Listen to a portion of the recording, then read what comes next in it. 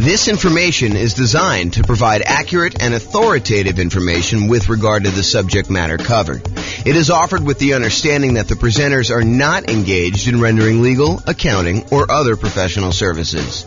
If legal advice or other expert advice is required, the services of a competent professional should be sought. Welcome to the Fort Collins Real Estate Investing and Real Estate Financial Planning Podcast. Learn all about investing in real estate in Fort Collins, Colorado, with a combination of real estate financial planning and modeling with numbers specific to Fort Collins, plus syndicated, more generalized recordings of live and pre-recorded real estate investing classes, not all of them specific to Fort Collins. Be sure to stay tuned after the podcast for a message from our sponsors. Well, good morning and welcome, everyone. I am your host, James Orr, and today I got a really cool class. So yesterday, we went over the new loan comparison spreadsheet, which allows you to call up your lender, get the current mortgage interest rates for a variety of loan products, and then see the difference in monthly payment, which is really going to be the difference in how much cash flow you have if you're using them to analyze the same property. And then you could use that in order to make a decision about which loan to get and how much better that one is than another loan. And so the next thing that occurs to a lot of folks is, well, how do you actually compare and see what the difference is between one loan product and another loan product? And the most common version of that question that I personally get is, should I put 15% down or should I put 20% down when buying a rental property? And the reason I think this one comes up the most is a lot of folks believe that minimizing the amount of money you have investing in the deal is the optimal strategy, that is going to be the best way for you to approach investing in real estate, and that you should minimize how much you have in a deal every single time you buy a deal. And I'm here to tell you that there may be times, there may be some situations where that is not the best thing for you to do. And I hope to explain that to you here today in this particular class. This class is going to be a really short class about the question, should I put 15% down or should I put 20% down when buying a rental property? And I will also warn you that you cannot just use my numbers. You need to call up your lender and get the exact mortgage interest rates for these different loan programs so that you can compare them side by side yourself with the actual numbers for that day, because they're going to vary. And sometimes it may not be this extreme. Sometimes it may be much more extreme than what I'm about to show you, but let's get started and look at this. So first thing is, call your lender, get the rates, fill in this form. It's a visual on the screen here of the form that I went over in detail yesterday. So go ahead and call your lender in order to get those. As I mentioned, your numbers will undoubtedly be different than what I'm showing you. You cannot just assume that, oh, James did the math for me once, therefore that is the math all the time. You need to do your math. This number does change over time. So really what we're doing is, you remember this shows you all the different government loan programs, the conventional owner-occupant loan programs. These are primarily for people doing like house hacking or nomad strategy where you're moving into the property. And then this kind of like greener section here is all the conventional investment property loans. And we've got 15% down with PMI, and then 20%, 25%, 30%, and 40% to show you. Today, I'm going to be focused in on this 15% to 20% kind of section. So this shows you the kind of like difference in monthly payments for the various loan programs for the investor loans only. And so you can see that the investor loan, where you put only 15% down, is significantly higher than the next loan program, which is the 20% down. In fact, if you just look at the difference in size of the drop here, you can see that the difference in size of the drop between going from 15% to 25% is way larger than the drop from 20% to 25%. And you might be thinking to yourself, wow, that's a really significant difference between going from 15 to 20 and 20 to 25. And yes, that is pretty common, because part of the problem is that when you get a 15% down loan, you also have private mortgage insurance. Not only does the interest rate change, not only are you borrowing less, you're going from borrowing 85% to borrowing only 80%, but in addition to that, you have private mortgage insurance, which is insurance that you pay to the lender to protect them in case you default. The lender's basically saying this, look, I would really prefer if you put 20% down if you got a loan. And you're like, but I don't want to put 20% down. They're like, okay, I'll tell you what. I'm willing to work with you on this.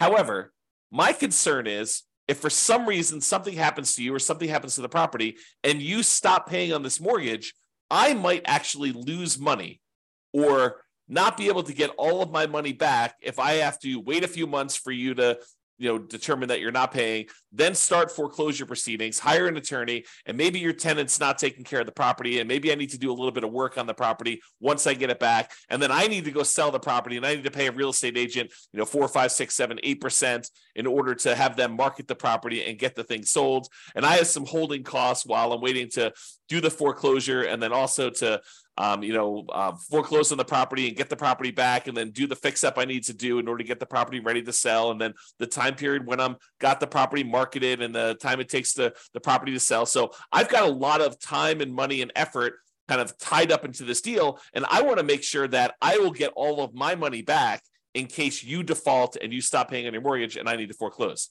So I'll tell you what I'm willing to do. If you were to put 20% down, I feel as though that's a big enough cushion where I'm very likely, if all this stuff goes to poop and I need to foreclose on you, that I will get my money back. There's a possibility I'll lose some money, but the chances are pretty good that I will get my money back. However, if you want to only put 15% down, this is what we'll do. If you go pay this third-party insurance company that will insure me in case you default, and they will make up the difference, they'll make me whole for that amount that I'm short, then I will actually make you the loan with you putting 15% down. And so they say, you pay this third-party insurance company, you're paying them, you're going to pay them a fee to protect me. And that's what PMI is. If you put 20% down, you don't have private mortgage insurance, PMI. If you put less than 20% down, the lender's like, hey, look, I'm willing to make you this higher risk loan, but I want you to protect me in the process, okay? And so that's one of the things that's going on here. Let's look at the payment difference. I've just zoomed in on that loan comparison spreadsheet, and I'm just looking at the 15% down and the 20% column. It tells you the amount you put down, the amount of the loan that you're getting, the difference between those two. There's also a note in here about how many points there were. When I called up, there were actually points to get these rates. But here is the actual interest rate difference. So the interest rate difference between 15 and 20, the day that I called, which is not normal. I think that usually it's a little bit larger than this, but the day I called was only 1/8 of a point difference, which you may see it to be 1/8 of a point. You may see it to be the same. You may see it to be more than 1/8 of a point. In addition to that, there's also PMI on this 15% down loan, which is what we just talked about. So the overall effective interest rate difference is 7.22 versus 6.625. And again, when you call your lender, these will be different for you. You cannot use my numbers, all right? What that means, though, is when you borrow this amount, the two different amounts that they're borrowing, one that's 15% down, one is 20% down, the difference in the monthly payment here is right here shown. So $24.81, $23.05. Basically, the difference here between those two shows you the number here. And so 50% down versus 20% down payment. The difference in cash flow between 15% down and 20% down is $326 a month.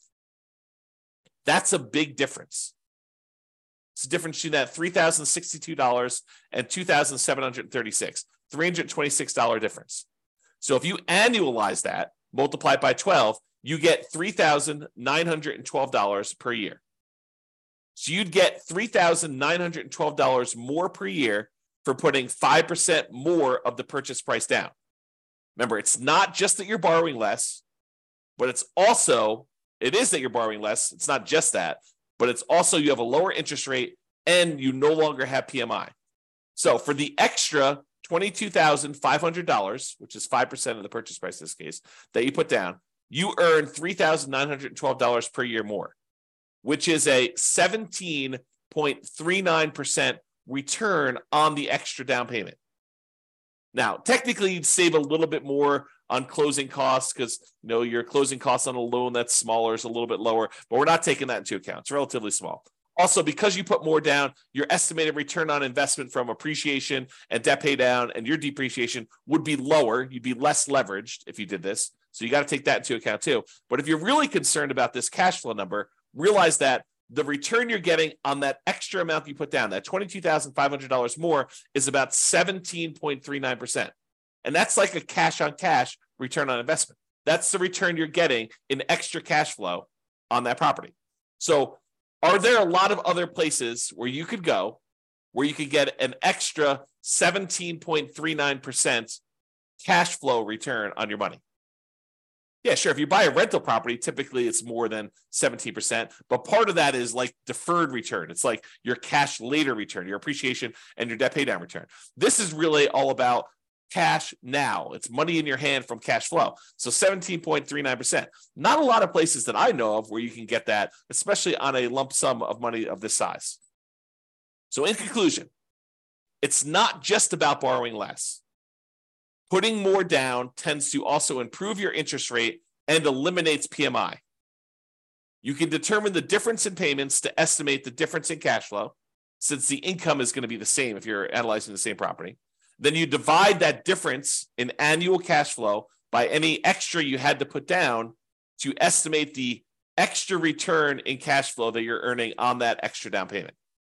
And then you got to ask yourself, can I earn that return or better somewhere else with similar risk characteristics? Okay. So the idea is do this calculation yourself and decide whether it is worthwhile for you to put this extra money down. And yours may not be 7%, 17%. In fact, it's very likely to not be 17%. Yours may be more in the line of, if I get a 5% return or a 10% return. Some cases it might be a lot more, maybe 20% return.